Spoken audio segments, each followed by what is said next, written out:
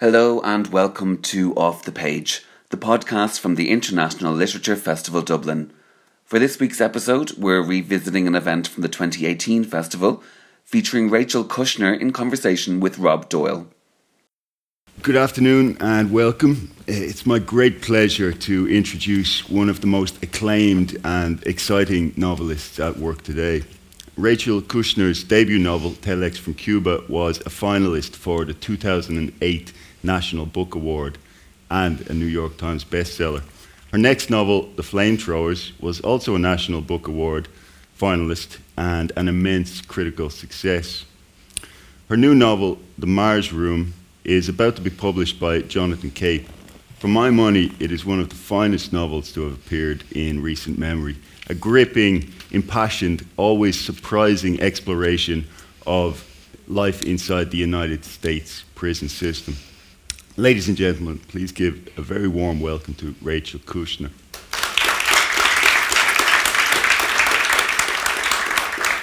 So we're going to talk a bit about The Mars Room, and there will be questions there will be time at the end for any questions from the audience. But maybe to kick us off, Rachel, would you please give us a reading from The Mars Room? Thanks for that intro. I feel like I have an electronic cigarette just floating in front of my face right here. I never smoked one, so I don't even know, but it's like this funny thing there. I'm going to read from the book, and I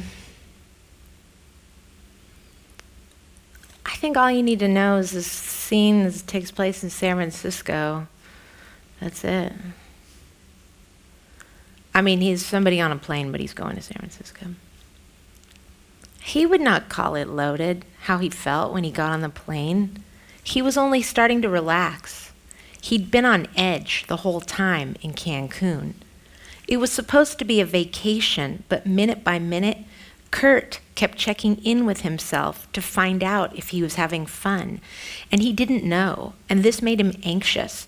So he took another Klonopin and lay down, or got up, or went to the bar, or walked around on the sand. But it burned his feet, and he had to face down the fact that he was not a beachy type person, and just wanted to go home and go to the Mars Room and see Vanessa, put her body in his lap. It was the only way in the world he knew to get peace. Every person deserves peace. He meant whether anyone deserves anything is beside the point. He needed certain things to feel okay. Vanessa was among those things. He needed dark and heavy curtains because he had a sleeping problem. He needed Klonopin because he had a nerve problem. He needed OxyContin because he had a pain problem. He needed liquor because he had a drinking problem. Money because he had a living problem. And show him someone who doesn't need money. He needed this girl because he had a girl problem. Problem was maybe the wrong word. He had a focus. Her name was Vanessa. That was her stage name, but for him it was her name because it was the one he got to know her by. Vanessa filled in around all the hazier thoughts in his mind with something that was specific and real. When he was near her, he felt good. Every person deserves to feel good, especially him, since he was himself. There was a couple next to him turned inward to each other like they didn't really want to talk, but he tried anyway. Sometimes shooting the breeze with people kills time. He told them about his boat, and he didn't actually have a boat, but he'd been talking for so long like he did have a boat that he basically, at this point, owned a boat. But they weren't interested. So he turned to the kid across the aisle, started telling him about his boat. Sometimes he thought of people as kid, called grown men kid, but this kid was a kid, Kurt realized. How old are you? He asked. 13. Nice. Kurt said it with a way to go, all right kind of tone. Kids like to be encouraged. He was rewarding this kid for being 13. 13 was puberty, old enough to get off. He'd like to show the kid a picture of Vanessa. There was a porn actress who looked a bit like her, but he didn't have a photo of the actress. A woman came up the aisle and leaned over the kid. Kid got up from his seat. A man came up the aisle and sat where the kid had been. They were a family, and they were switching. "Nice knowing you," Kurt said, and the kid said, "You too." No one would talk to him, or rather listen, so he got his book out, Chicken Hawk, a Vietnam thing he'd been trying to read for 3 years. It interested him because he had begun long ago telling people he was in combat, but he never was. He was stationed in Germany. The book was about a helicopter pilot, and Kurt wasn't even halfway through. He read a few pages on the airplane as he sipped his rum and coke, but reading was difficult for him. The problem with reading was how relentless it was. You managed to concentrate long enough to read a whole paragraph, and then there was another one, and they just keep coming. He did it mainly as an act for the other people on the plane, except no one was watching him or noticing. He put Chicken Hawk away. He could not get his screen to work, so he closed his eyes and planned for when he'd be home and could go see Vanessa. The first time Kurt ever saw her, he had been keeping company with a hothead named Angelique. He and Angelique were dancing in the tunnel thing at the back of the Mars room. They called it dancing, but the whole time you're just trying to rub up on them. There was another couple in the tunnel thing, a businessman and Vanessa. Her body was pressed against the businessman. She danced with the guy like she really meant it. She was glued to this man in a suit, in her bra and underwear. Angelique said loudly that Vanessa was breaking a rule, and was she high? What drug was she on? Because you can't fuck in the tunnel. It was fine to massage men's laps with your buttocks, but if you did that frontally, other girls would get on your case. "Yeah, I'm high," Vanessa said, swaying into the businessman. "It's a drug called happiness. You should try it sometime." She continued to grind against the businessman, the man himself taking no notice of the argument between the two women, and instead moving against pretty Vanessa like a man might dance with his wife on their golden anniversary, or in a TV commercial spotlighting an occasion like that to sell Viagra. Kurt thought it was funny. Later, Vanessa passed him on the aisle, and he told her so. She said, "I don't like to talk, but if you want a lap dance, it's 20 a song." So he gave her an Andrew Jackson, as the girls called them, and that's how it started. The same way it started with any girl at the Mars room, except this chick was not just using him for the money.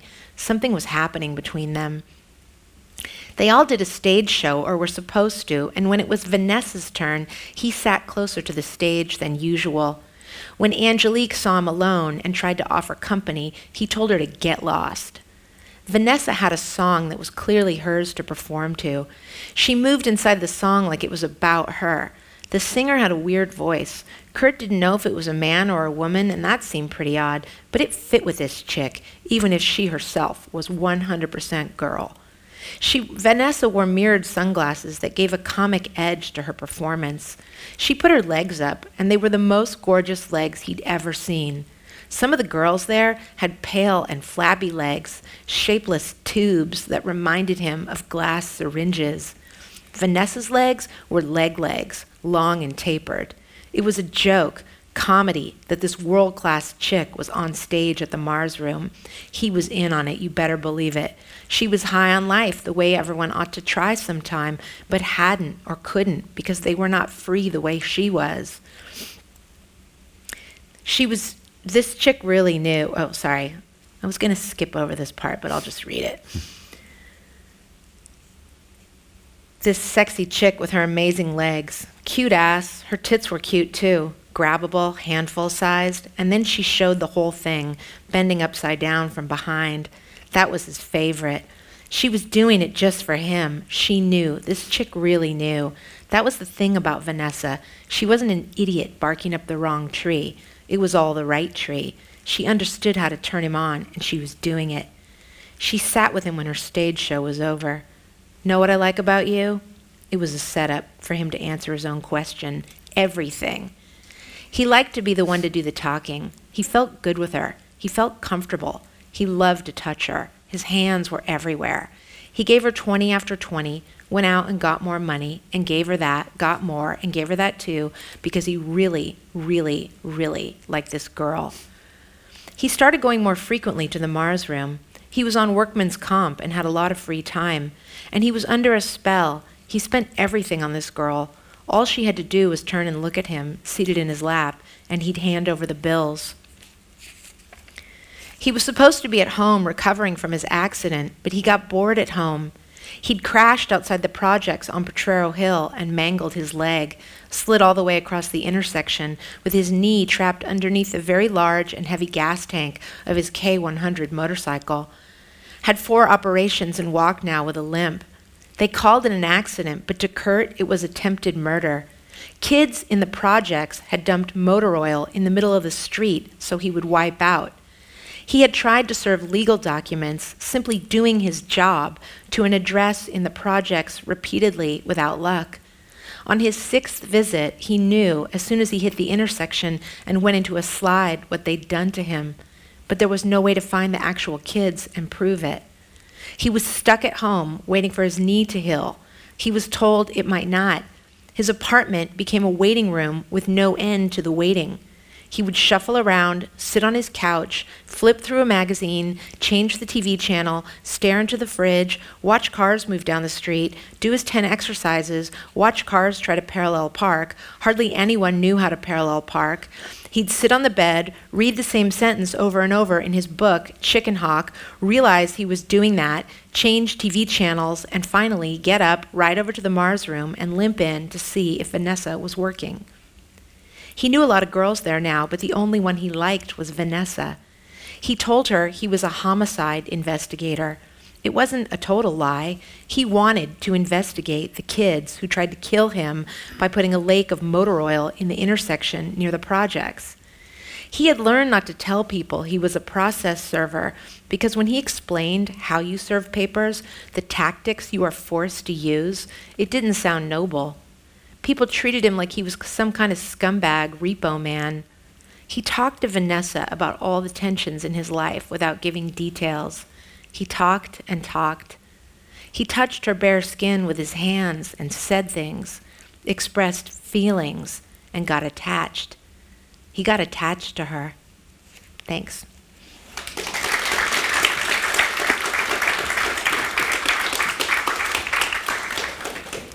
Thanks, Rachel. So that scene you've just read is an exception, but a great deal of the novel is set inside a female prison, and the great subject of the novel is female mass incarceration, and potentially that could be a grim, bleak subject matter, and there's lots in the novel that is quite grim, but it's not a grim read, it's quite exhilarating, humorous and so on. But what was it that drew you to this subject of imprisonment, mass incarceration, and when did you know that you were writing a prison novel? Well, those are great questions. I don't even know if I know what the subject of my novel is. As a fellow novelist, perhaps you can relate, like the texture of the kind of thoughts and ruminations that you have that allow you to write a book, because you really need to push yourself, and think deeply and arrive at new insights that you didn't have before. Like the process of the book is a kind of journey that one is on, and like textures and voices and sensibilities and tones are really where writing is at for me. Like the book is as much about this guy Kurt as it is about all these other things that happen in it and voices. And I don't know if I could have written it if I told myself I am going to write a novel about mass incarceration. It just sounds daunting and also kind of static somehow, like to pick a subject for a novel, because it's a work of art, and it's it's not like a study of an intractable social problem in America. It's more like I had the sense I wanted to write a contemporary novel. I mean, there's like, such a kind of obsession with that, I don't know, like writing about your own time somehow or having a take on it. And I had written these 2 previous novels, neither of which really take place in my own contemporary time. I mean, the 70s for me, which was the time period of my last novel, is for me contiguous with the now because I was a child then. And it doesn't seem like that long ago. It's like a stretch of time that historically I can see the logic of it and why we are where we are now, because I lived through that time. But it's not contemporary.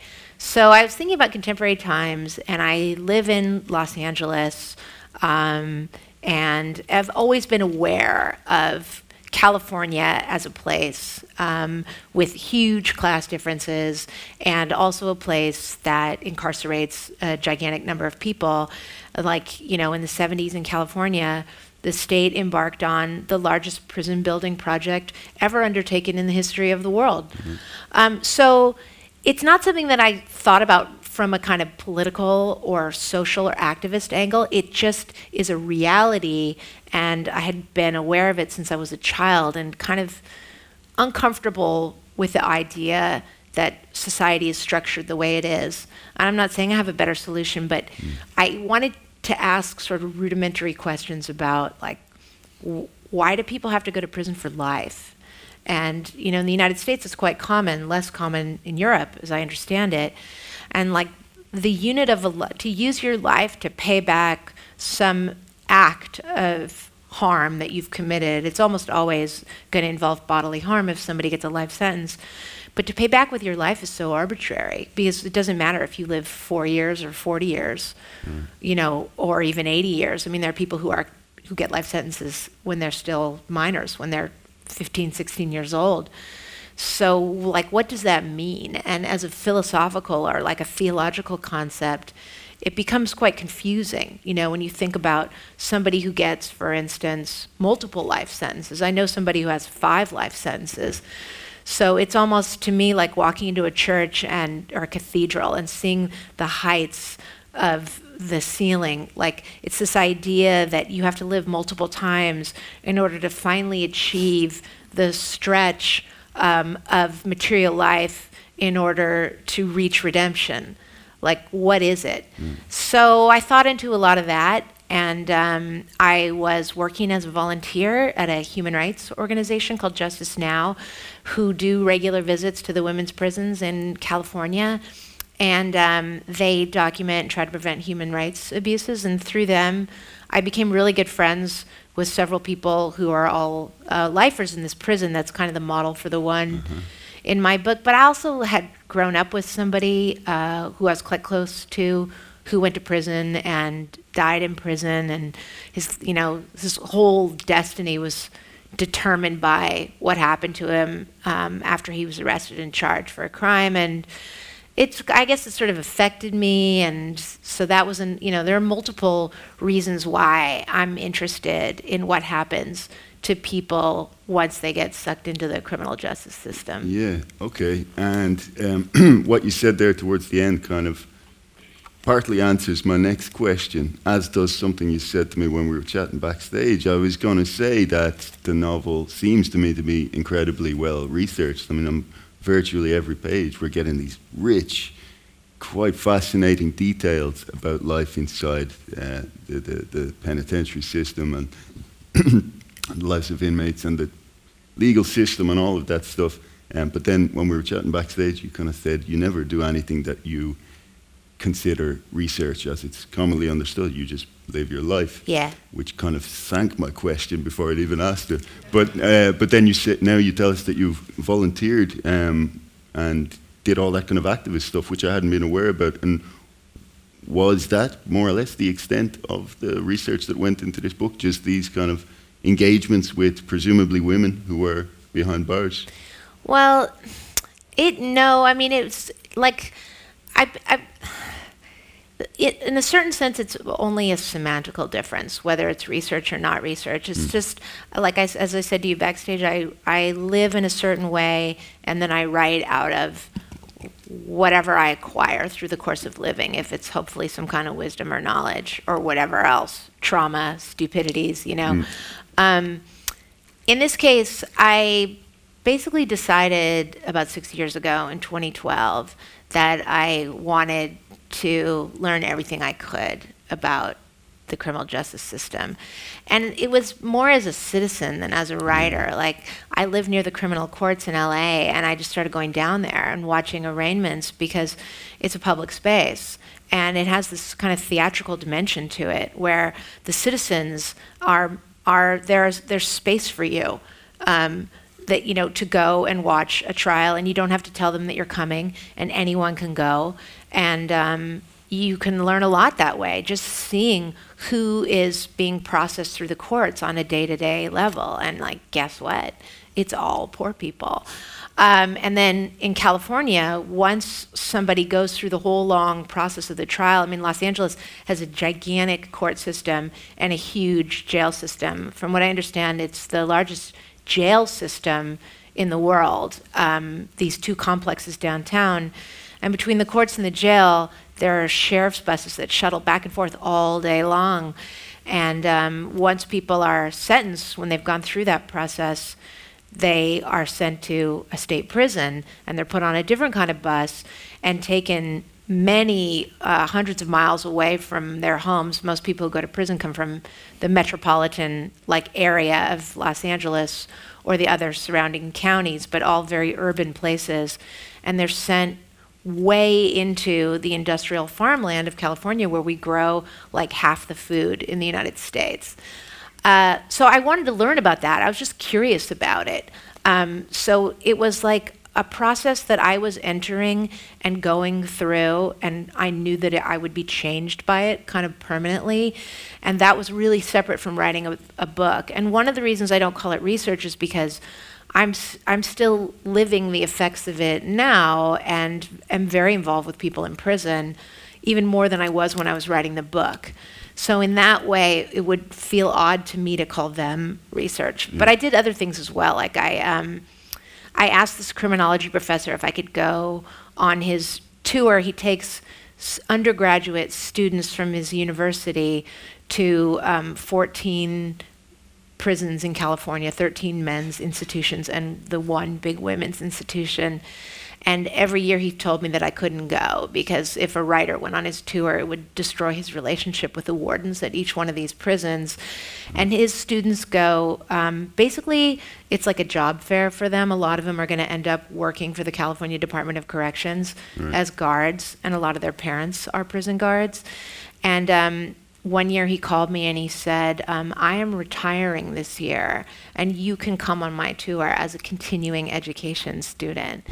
So I went. Because he had nothing to lose. He had nothing to lose, and just said, don't tell anybody you're a writer, just come on the tour. Yeah. And every day he would sneak in a yellow legal pad for me as his, and then hand it to me the minute we got inside so that I could start taking notes. And that was, a really unbelievable experience in a lot of ways, just because of the level of violence that we were exposed to. I wasn't really prepared for it, but I also just made myself endure it. Do you mean witnessing violence among inmates? Well, no, I should say, for example, the guards at each facility, they have a special investigative services unit in each facility. It's called the ISU. It's kind of like the FBI. Do you guys know what the FBI is? Sure. Right. The FBI of the prison who investigates, drug dealing and this and that. And in each ISU unit, they wanted us to watch their special, homemade, edited together compilation of murders that were filmed on closed-circuit television in their yards.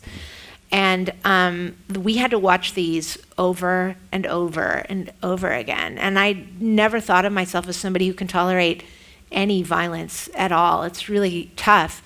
But being exposed to that, I just made myself do it because I thought, I will learn something from this, even if it's damaging and unpleasant. And I think that I did in a lot of ways, but it was, I'm sorry, it's so graphic, but when one person is stabbing another person with a homemade instrument, it is so brutal to watch because, it takes a long time for them to complete the job. And, people have to stop and rest. It was so anyway, I don't mean to laugh. It's just, I don't know if I should have mentioned that detail or not, but it was an immersion in a world that is part somehow of the story of the state of California, which I'm from. And so I was trying to put together all these different pieces just to get through that and retain something durable, you know, as a person, separate from novel research. Okay, interesting, because you mentioned this kind of trip, this research trip where you were kind of, the espionage, where you were kind of smuggled in and you could watch them, and all these future guards were being kind of trained in and shown the ropes and so on. And one of the, you know, lovely things about the novel is that it's so full of sympathy and empathy for people who have been totally written off by society as vile, as they've transgressed the ultimate moral laws and so on. But kind of, I noticed that the only people in the novel who didn't really get much in the way of sympathy at all were the guards and the prison workers and the screws and the prison staff. A lot of them are completely horrible. And, you know, I was wondering, what was that? Was that a conscious decision of yours when you were writing? There's only so much empathy to go around here, and these guys are excluded from that. Actually, I didn't know what you were going to say, and I thought maybe you were going to say that you have empathy for them too, and I was going to go, yeah, you know, and I'm glad that came through.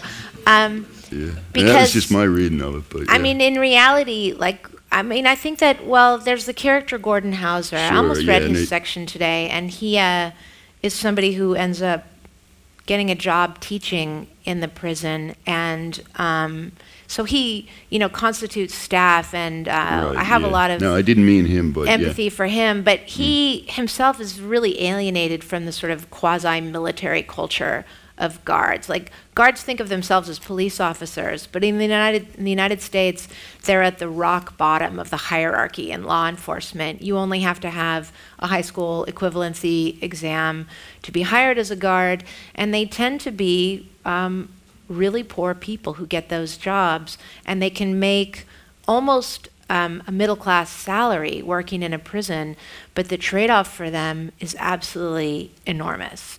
And I saw the kinds of stress that guards endure, and also what the mentality that's required in the institution does to them, you know. And so I don't really blame individuals. I don't believe even in something like evil.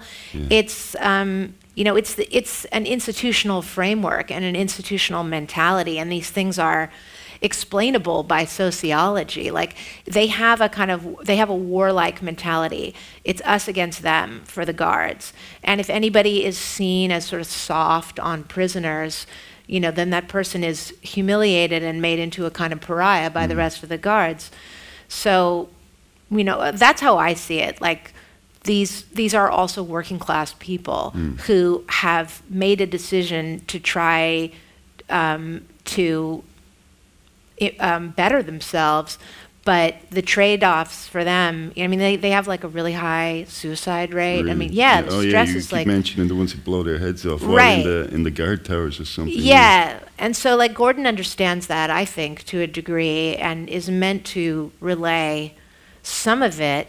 But yeah, I mean, a lot of the book is told from the perspective of Romy, the narrator, who is serving 2 life sentences and is going to have a more contentious relationship to her captors. And then there's Doc, who is a former Los Angeles Police Department officer who ends up with a life sentence, life without possibility of parole. And I find him to be a sympathetic character, but it turns out other people... he's hideous. He's totally vile, but I thought his character was fabulous. But yeah, so people are turned off and they don't like him as much as you do. Is that the... Well, I had a woman in LA ask me, she said, you know, was it really difficult to have to write that character? Right. And I just tried to answer her question earnestly, and then a friend of mine mentioned it afterward and said it was so funny to hear her ask you if it was difficult. Like, it's not like something I had to do, you know what I mean? Like, I was like a fireman trying to pass the exam and running through the tires. Like, I chose the character, I made him up, I created him from beginning to end, and had a lot of fun with it. Yeah, it feels like fun. Like, there's a lot of love in those chapters about Doc Strangely. I mean, this is a guy who blows somebody away for no good reason whatsoever, and that's just one of his many heinous sins. But they're weirdly luminous chapters about him, and affectionate and fun. But something else I wanted to ask you, one of the Gordon Hauser, this prison teacher, is an avid reader of Dostoevsky, which, you know, his appearance in the novel doesn't feel like an accident. And similarly to Dostoevsky and the kind of the Russian masters, you're really wrestling with some pretty big fish here when it comes to philosophical and moral questions. And you even used the word theological a few minutes ago. You know, it's getting pretty... It could have been called Crime and Punishment if that title hadn't already been taken. You know, it's going after that kind of level of moral and philosophical engagement with these big questions. And do you feel that this novel is a kind of evolution for you personally in terms of your own work to date in its moral reach? Wow, that's an amazing question, and Percy, in a way. While I was writing this book, I would have answered you, yes, absolutely. Like, I felt like I was undergoing some kind of transformation. I mean, I don't like to claim that now that the book is out, you know, that it has the sort of moral gravitas of somebody like Dostoevsky. Yeah.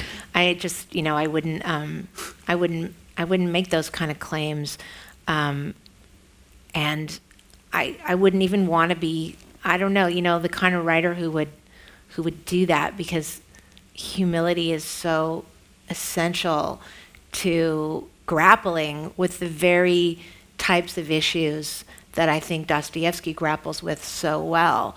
Like, there's a way in which you don't know what constitutes innocence, and like where human goodness lies as a sort of base level, right?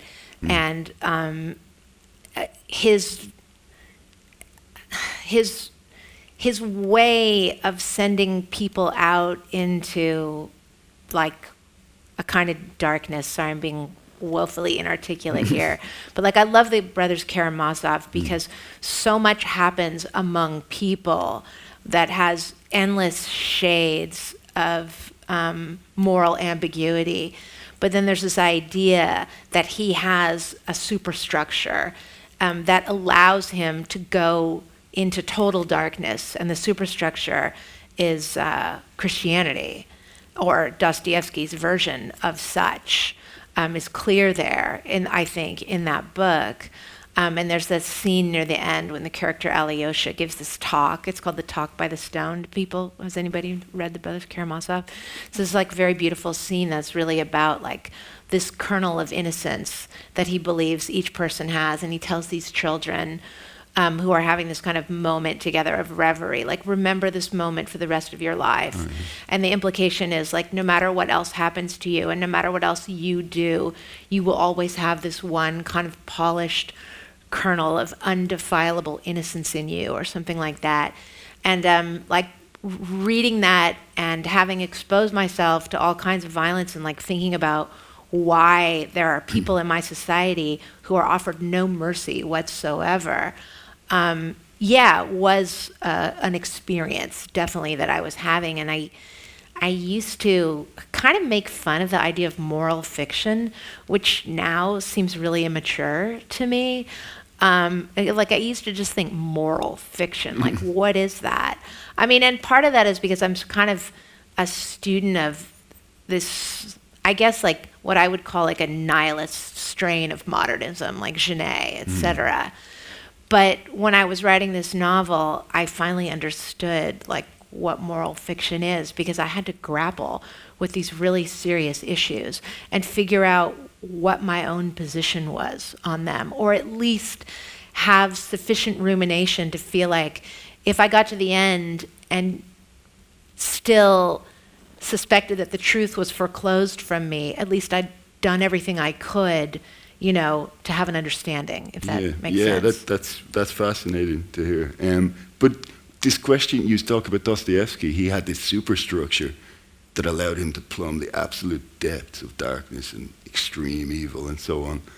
And you go into some pretty dark places too. We're getting kind of unexpectedly philosophical and intense now, but do you have some kind of corresponding superstructure that allows you to, moral or philosophical or otherwise, that allows you to plunge into those depths too?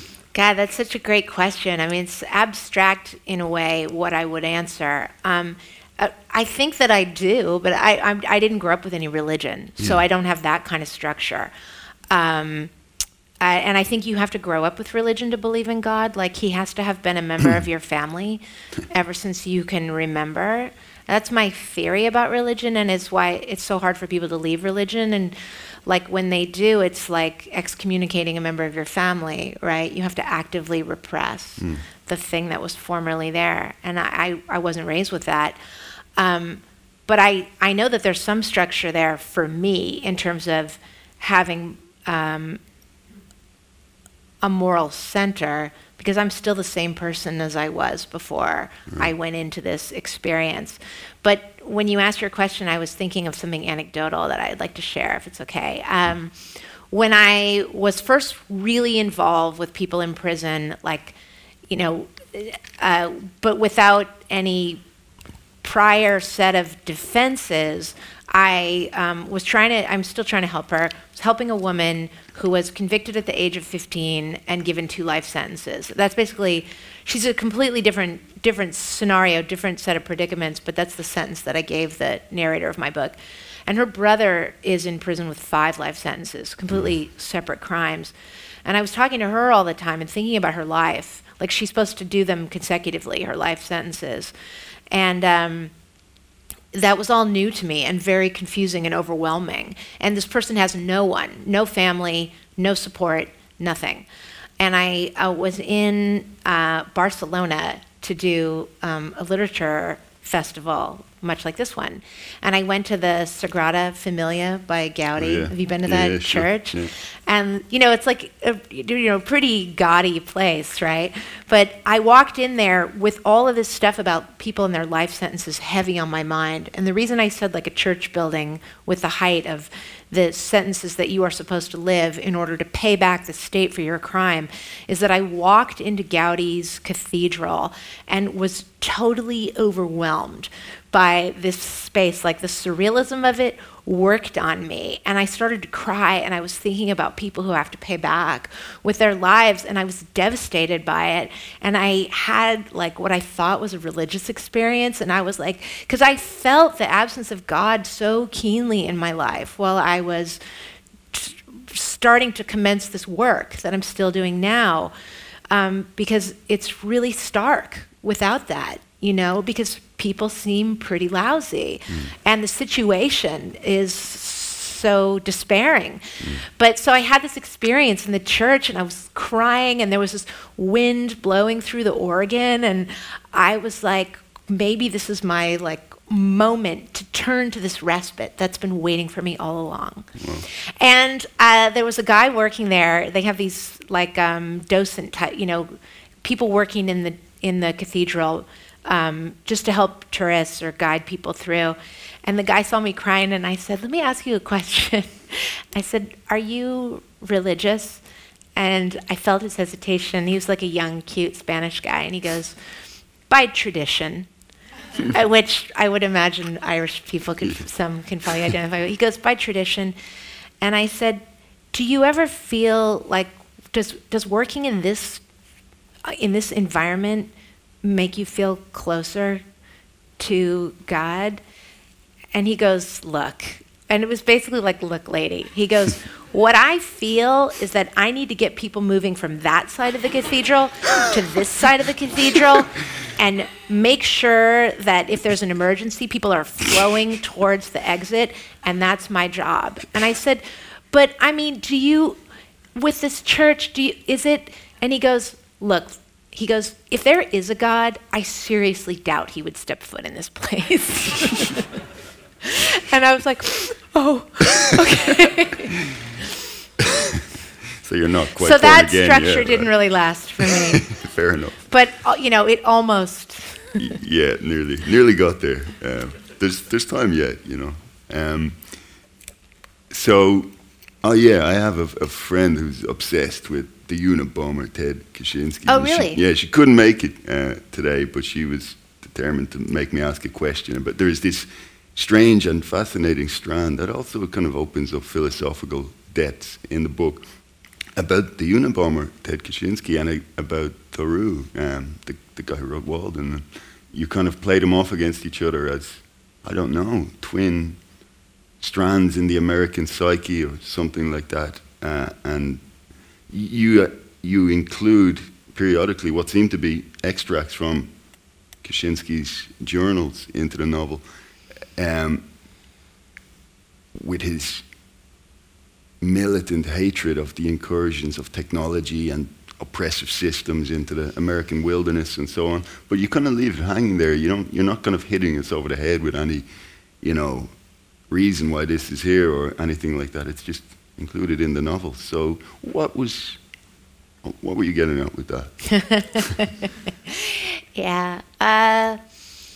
Gosh, it's hard to explain that in a really reduced way. Yeah. I've just asked you to do what I said you didn't do in the novel, which is hit us over the head with the... No, it's okay. I mean, yeah, so the character Gordon is a sort of failed academic who wanted to write a dissertation on Thoreau. And, for Americans, Thoreau is a really kind of foundational idea, not just his ideas, but the idea of him and what he did by building this cabin, Walden, and then living in it for 2 years. And so American transcendentalist thinking is something I sort of imagine that Gordon would be really captivated by, because it's so contradictory at its core. It's actually, speaking of religion, it's a really Adamic, is that how you say it? Adamic concept, like this idea of a new Adam, like coming to the United States, and building a new world. Obviously, there was a world that pre-existed his arrival, so it can never quite be this, pure Edenic sphere and also be an expansionist enterprise, such as it was. But in any case, so Thoreau built this cabin, and Ted Kaczynski also built a cabin in Montana.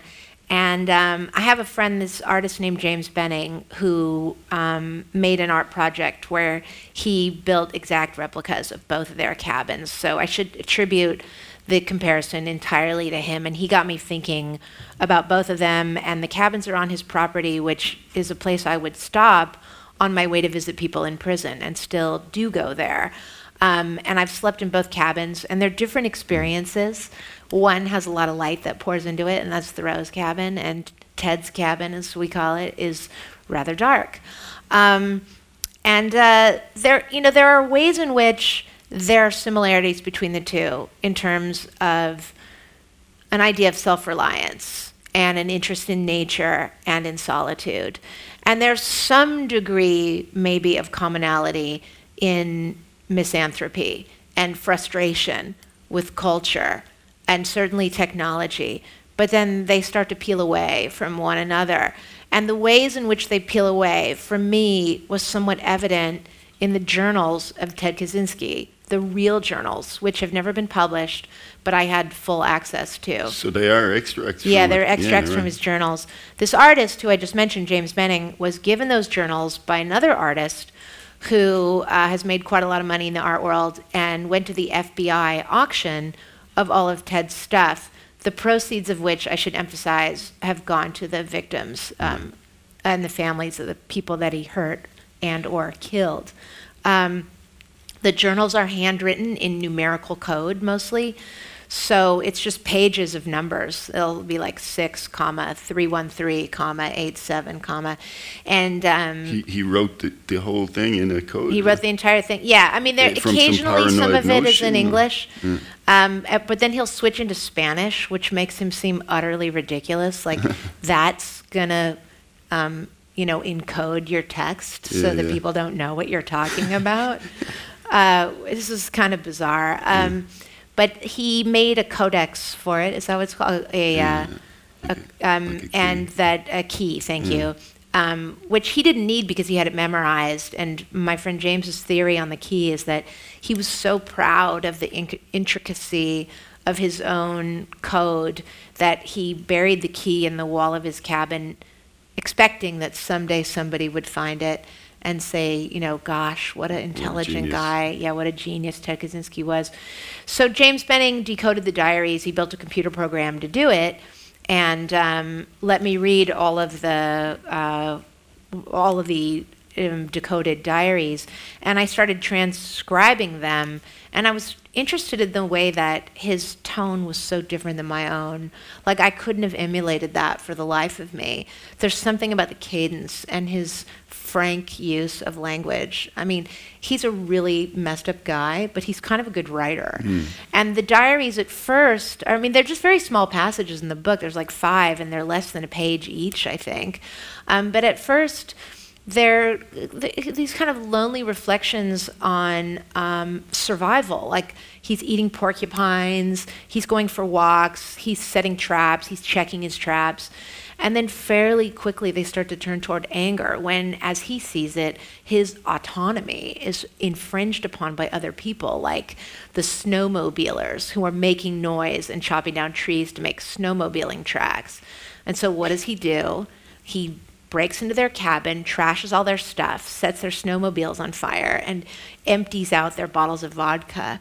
My husband read that part, and he's like, he means business when he emptied out those vodka bottles. Like, never mind that he, like, sets their whole cabin on fire. But so there's this turn toward anger that I found interesting as a, I guess as this, like, sort of slow transformation over the course of the diaries. So I intersperse them, and the inference is that Gordon is reading the diaries because they always come after his chapters. And maybe one thing I wanted to think about is why it is that some people think that the complication and mess of other people and the social fabric can be solved by living apart, and can it be solved that way? That was one thing. And also just how alienated Gordon is, because he works in this prison but can't really understand the moral import or purpose of his own life. And so he's reading the diaries of somebody who's really thinks he has a purpose but is adrift. Okay, yeah. Interesting. To stay on a kind of philosophical theme, one of the characters, Conan, says, I think quite early in the book, it's one of the lines of dialogue, and it's something like, a lot of people talk a lot of shit about prison, but the fact is you've got to live your destiny every day. And it kind of seems like a slogan for the whole book. Is it fair to say that it's a book, maybe what makes it so even uplifting, if that's not too sappy a word, but it's curiously uplifting or exhilarating read despite its quite brutal and dark subject matter? Is that because, do you think, it's a book ultimately about embracing destiny, about the love of fate, no matter how terrible and bleak? It's something that seemed to me to be a kind of pulse behind a lot of what gets depicted in the novel. Yeah, that's incredibly insightful. That's exactly what it is. And I'm assuming that you explicitly are thinking of Nietzsche when you say love of fate. The Amor Fati thing, yeah. Yeah. And Nietzsche gets mentioned in it a couple of times too, yeah. But Nietzsche was, I never knew that Nietzsche would be so comforting to me. Haven't really ever thought of him previously as a comforting philosopher, but I found him to be like a psychological life buoy for me when I was writing this book, and precisely because of this idea of claiming destiny and loving fate. And it's a sticky concept, but it has depth and an interior to it. And I think that there's enough there and yet enough ambiguity that it allowed me to think into the incredible predicament of somebody whose life has been determined for them by something like a life sentence. Like how to think about your life as taking on some larger form of meaning, for instance. Yeah, and well, exactly as you say, like loving destiny for precisely what it is, even when you are not able to change it. And Nietzsche says beautiful things about that. I really like what he says in it was like the last book he wrote before he cracked up, Ecce Homo. Yeah. Do you know that text? Yeah, and there's this chapter called Why I Am a Destiny. And that really meant a lot to me when I was writing this book. So I almost titled the book I Am a Destiny, Well, but yeah. not everybody liked it. It Yeah. kind of has like one syllable too many. Yeah. Yeah, it would be a hell of a title. Divisive, I can see that already, why it would be, you know. Yeah, a good one though. Yeah, so I just wonder what time it is. Is it time to bring... I should have had my phone It's with me. 10 to 5. Oh, yeah, okay. Well, yeah, sure thing. So people have compared your work, your prose style, your kind of scope and so on to other American authors like Don DeLillo, in particular, gets mentioned a few times. And in the novel itself, you kind of drop in a few, you know, they don't necessarily have to mean anything other than the fact that they're in there, but you drop in a few other authors, like I say, Dostoevsky, but then people like Dennis Johnson also. I think just some of the prisoners are reading them or something like that. So who are the authors who you turn to for, like you say with Nietzsche, comfort, solace, inspiration, that kind of thing? I saw some kind of, let's say, spiritual affinity between the writing that was going on here and like the best of Dennis Johnson. That same, like the nice. abject characters or abject situations, lives are completely screwed up, but finding this kind of intense joyfulness or something, not joyfulness, but some kind of something to celebrate within it, even in the doc chapters that we talked about. So who would be the big ones for you in terms of where you look to for Sure. inspiration? Yeah, I mean, so many different ones, but yeah, I love Dennis Johnson, and there's a kind of like glittering energy in his work at its very best, like his first novel, Angels, Oh, yeah. which basically ends on death row, but you know has a real poetic density to it, and he is also a poet, and it was so obvious to me reading that book when it came out that it was written by a poet. And each paragraph is really perfect, and it also has this louche quality that I think appeals to me. You know, I mean, I have a louche sensibility, Yeah, or yeah. that's what my husband tells me. But yeah, and there's life for him. He never just goes into straight misery, Yeah. which to me feels. I'm not thinking of any other writer, but just in myself, it would feel lazy to just describe immiseration. Like Yeah. I'm totally uninterested in doing that. Yeah. I want to describe vitality, because people do have incredible resources. Like the way that they can perform their personalities on other people is something that I have a great reverence for. Like I think that it's one of the great art forms is how people kind of, you know, swagger Right, is like okay. a great art form. And I think that Dennis Johnson is really good at evoking it in his own work. Yeah. So, yeah, so he's just somebody who's interesting to me. Yeah. There's a guy, Leonard Gardner, who wrote this book, Fat City, that Dennis Johnson yeah. really loves. It was like it was his favorite novel, It was and I. recently republished, wasn't it, by the NYRB? Yeah, like about 10 years ago or Oh, something, okay. or maybe Yeah, more right. recently. Yeah, but right. that's a really, really great novel. But Yeah. I would say an author I absolutely love and never tire of reading and rereading is Marguerite Duras. Oh, yeah. I mean, I would never wouldn't claim to bear the mark of her influence, but she was in it for all time. She was such a serious writer, I think, and she could make these pronouncements about life that are just so true. I mean, she has almost like a kind of biblical tone of authority to me. She has this. There's a line in one of her books. It's this book, Practicalities. La Vie Matérielle. It's my favorite book of hers. But she says, "A life is no small matter." Right. Like Duras can just say these things. Yeah. And also the way she lived her life. You know, she was like present for most of the 20th century, and like, her husband went to the concentration camps, and she worked for the Vichy, and then she was like, worked for the resistance, and just she did so many, and then she made all these incredible films. Like she was a tireless artist and also very engaged Like, she wasn't afraid to speak her mind and singular. Yeah. And so, yeah, I have a ton of reverence for her. Yeah, interesting. I never would have made the connection. Yeah. What about was there a point where you realized you were kind of writing into a tradition of prison literature? I think the only one you mention in the book is someone like Danielle Steele or something like that, somebody who wrote presumably a big, trashy mass market pulp fiction thing about prison. But other than that, it's hard to think of the great prison novels without thinking of the Russians, 19th century people. But were there kind of models there for you, forebears and stuff that you look to as you're trying to, struggle into the darkness of creating a novel? Right. Well, to some degree, yeah, I mentioned this Danielle Steele book, Malice, in my novel because it is hands down the most popular novel in the women's prison in California, which is, there are 4,000 women there. It's the largest women's prison in the world. And all my friends inside are like, oh my God, Malice is amazing.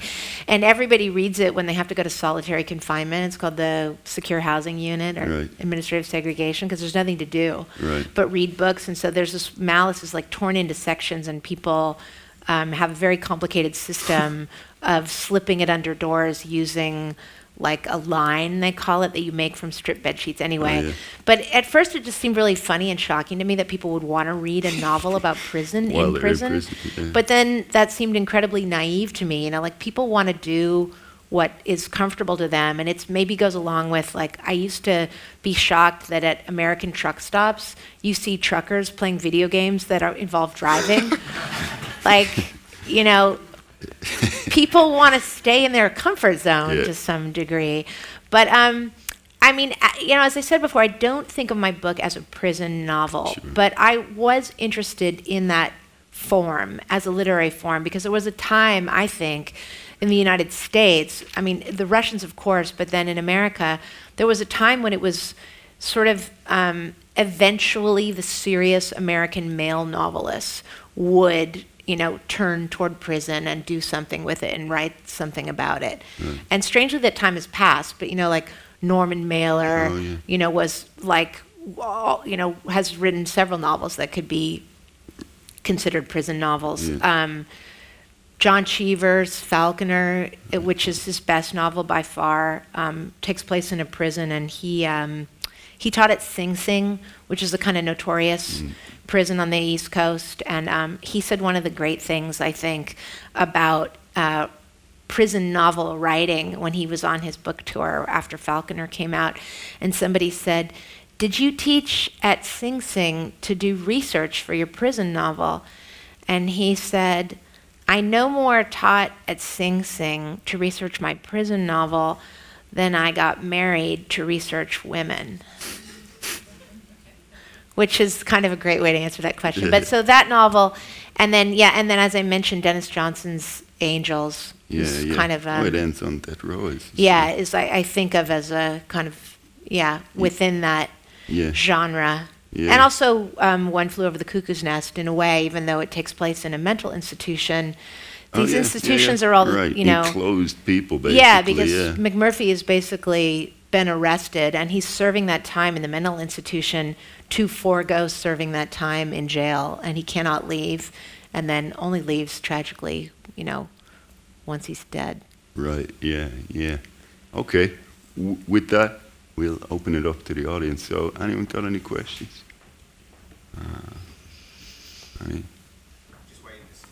Oh yeah, this mic's coming out. If not, I've got plenty more, so don't worry. Any hands up? Any questions? No? There's one there, this lady. I think the mic is just on its way. Just in the middle. I would just say, wow, I'm totally impressed at your extent of knowledge and experience and background and your non-research, which is pretty damn good research. I have a stupid question. Why is the novel called The Mars Room? Oh yeah, we didn't even get onto that. Yeah. Thank you.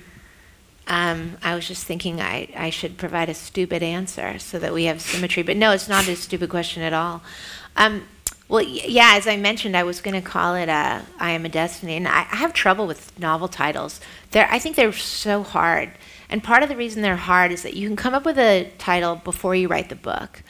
But then the book itself, takes 5 years, at least for me, to write a novel. And by the time I've written the book, it's not necessarily going to fit anymore with the name that preceded it. But then naming it after it's come into existence, it's like naming your own child once they're 10 years old or something. Like, what name, will come to symbolize this already existent person or thing? The title of the Mars Room was, well, it's titled, there is a place in the book called the Mars Room, which, Kurt mentioned, and where he becomes fixated on the narrator, Romy. And that title was actually suggested to me by another writer who Rob mentioned, Don DeLillo. He read the book, and I was really struggling with the title and bugging my friends to help me. And so he called me and said, I think you should call it the Mars Room. And when he said it, I said, oh, yeah, well, I already thought of that, and it doesn't work because that's only one aspect of the book. It's just this seedy club in San Francisco, and it can't possibly do the work to encompass this broader book. I didn't quite say that to him, but that was my thought. But then the more I considered it, having come from the outside by somebody else suggesting it, it took on a bigger meaning for me. And I started thinking about those two words, like Mars being very distant and mysterious, and room being very closed and small and familiar. So there's, for me, like a tension between the words, Mars and room. And Mars is obviously also the god of war. And so I looked it up, and there's only one Mars room in existence, and it's in Versailles, and it's dedicated to Mars, the god of war, and has incredibly violent frescoes painted on the walls and ceiling. So that seemed appropriate. And then I came across this Stefan Georg poem that Schoenberg adapted, and it has this line in it that goes, I feel the air of another planet. And then it's my epigraph, and then the next is, friendly faces turn toward me, once turned toward me, now are fading into darkness. And it's this like account of alienation, and I love that idea of the air of another planet. So that's why it's called the Mars Room. Okay, any more questions? And it's just over there, middle row.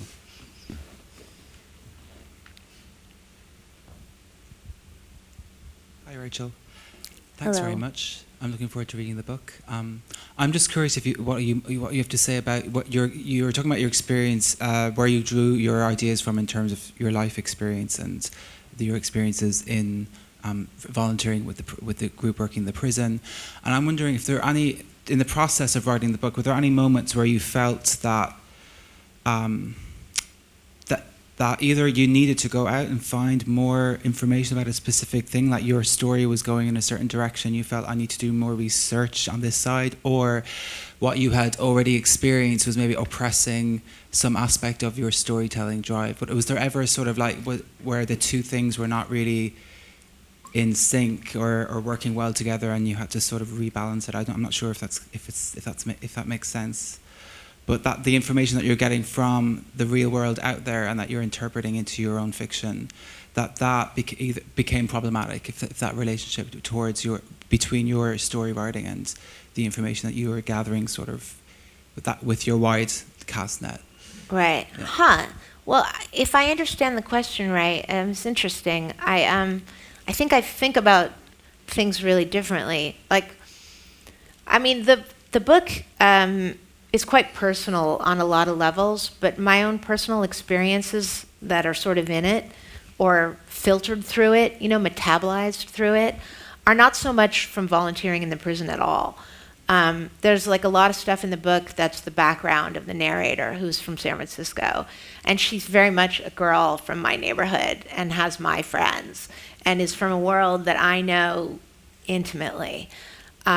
So that part of it was very natural for me to write. And I don't think I would have been able to write 350 pages primarily in the voice of a narrator without having a depth of understanding and a maneuverability inside of her background. Because once she goes to prison, all she really has is a set of recollections. I mean, the way I think of it, I've never been incarcerated, but from talking to friends inside and just thinking as carefully as I could into that, it's like you stop generating, external material for your life, and what you have is this like closed set of integers of things that you've experienced, and then you are reviewing them, and so she's reviewing them for the reader, and the things that she reviews are things I understand very well. In terms of like this type of stuff that I was up to that Rob and I were talking about, like, talking to people with life sentences under the auspices of this human rights organization, I didn't take any notes when I was talking to people. I just listened to them. And I didn't use the stories that they told me in the book. I didn't need to, for some reason. There was just so much that I could do and invent because I had submerged myself in this world for many years. And so that's kind of what fiction is to me, is that I'm free to create a sort of parallel universe that's humming along, that hopefully has a resonance and gleam of truth in it without being like analytically, experientially true to actual real lived people. And when I was with those people, I just wanted to be present for them and listen, because a lot of the people that I visit in prison are not visited by anybody else. And just to have somebody who will treat them with dignity and gentleness, and listen to them is something that I'm giving, or I feel like that's what I'm doing. So I wasn't really like writing those experiences down. But maybe you're asking on a more practical level. Like I had a woman who is a close friend and was an advisor to me on the book, who was incarcerated for 23 years and is a free person. And I paid her to just sit down with me and like explain stuff. And she has an incredible expertise in prison knowledge because she spent most of her life in institutions. And so, I would say, like, explain this to me, like, how does this work? And with her, I would take extensive notes, and it was her job to tell me everything.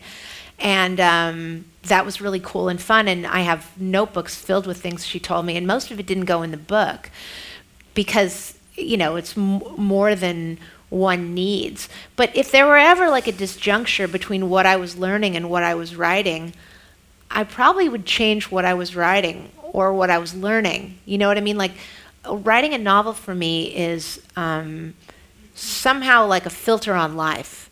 Like there's always going to be flow and conversation between the two.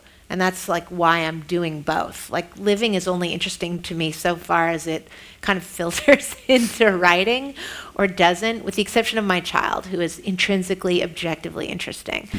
But otherwise, that's like what I'm looking for, is that conversation between the two. So it's not like I would think, oh, there's something not working in my book because it's not matching what I'm learning out here. Do you know what I mean? Thanks for your question. One over there. Thank you. I had to write this question down because I wanted to make sure it sounded okay. Oh, wow. But, yeah, I know, right? I wish I could write my answers down. They'd be completely different than everything I just said over the last hour. Nabokov did it like that, didn't he? He had those cards he used to read. Oh, it would help, right?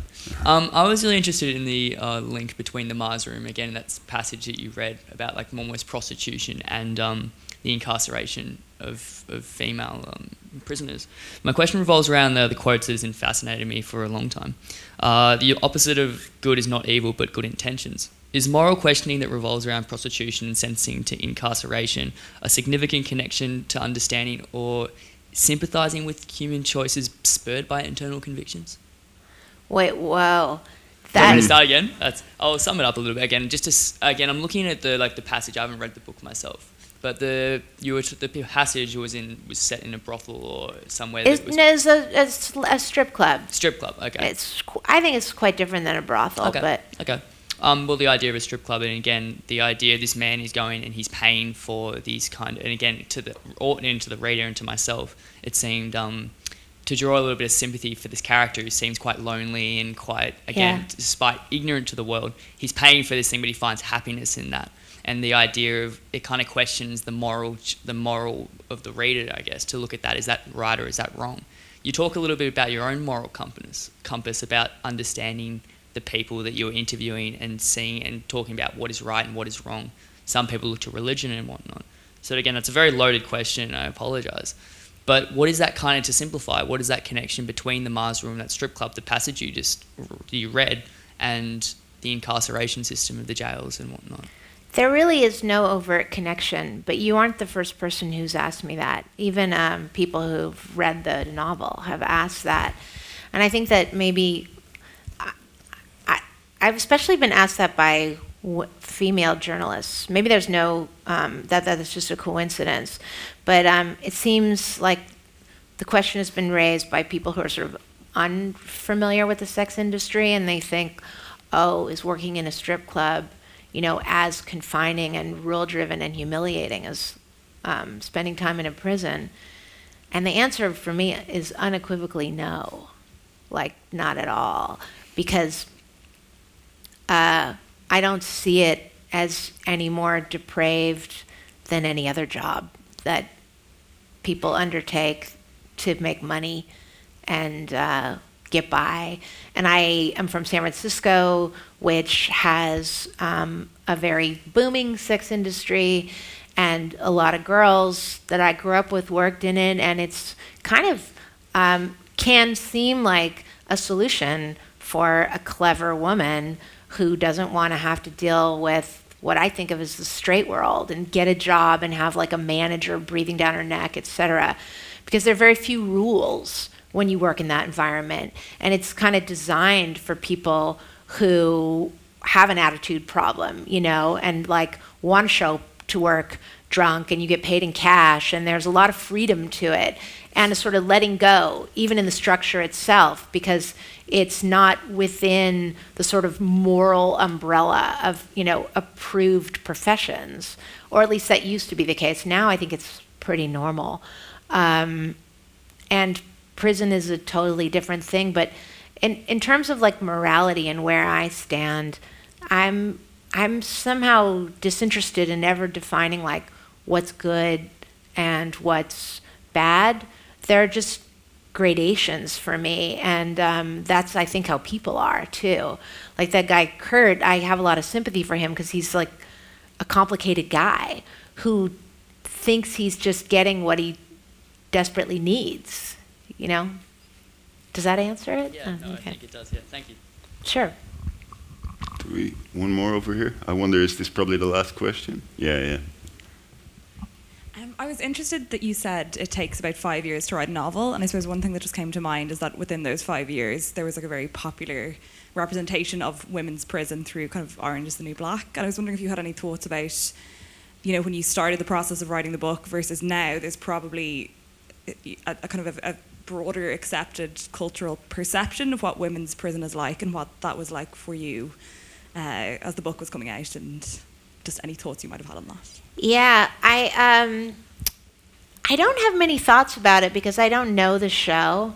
Like, I obviously heard about it when it came out. It was a big deal. I don't really watch that much TV, but I did watch the first episode of the first season, but then quickly realized, like, I don't want to watch the show because I'm already writing this novel about prison, and what if I accidentally like steal something from it and put it in my book? That'd be so stupid, right?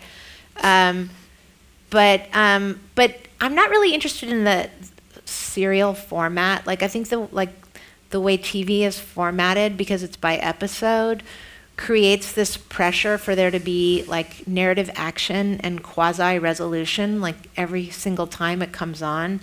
So that's why I'm not that interested in the form. I know that's not really what you're asking about, but that pertains to my answer. But yeah, I mean, that from what I remember from watching the first episode, it's like about an upper-class woman who ends up going to a minimum security federal prison in Connecticut. And that's like a very different environment entirely. I think it's great that they had a cast that actually reflects like the diversity of America. and also some sense of, with the exception of the protagonist, the social class of most of the people who go to prison, you know, that's cool. And I feel like the women I know who have been incarcerated, who have seen the show, are really into it. Unlike the young activists I know who are really sensitive about that show and get all uptight when they think that there's microaggressions on it or that it's not realistic. And I've seen arguments between activists and formerly incarcerated people who are yelling at the activists like, it's TV, it's supposed to be entertaining, and it's about us, so sit down and shut up, which was really funny. But I don't know, people have asked me about it several times since my book came out, and it concerns me a tiny bit only because it's like we have so few cultural representations in different art forms of women in prison that it seems as if the mothership is like some TV show, which shouldn't be the case at all.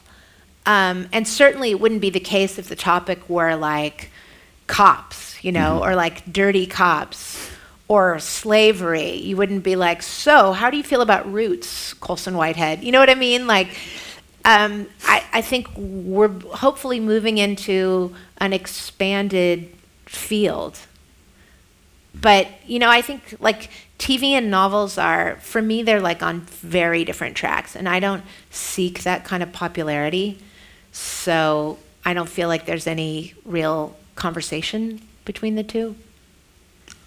Yeah, this is me jumping in ahead of the audience, but there is talk, I've just remembered, of the Flamethrowers being turned into a film, just while we're talking about the different disciplines and genres. Is that something that's going to happen? It would make a very good film. I don't know, and I'm not really at liberty to say. Yeah, no comment. But it was supposed to happen, and Yeah. Jane Campion was supposed to direct it. Right.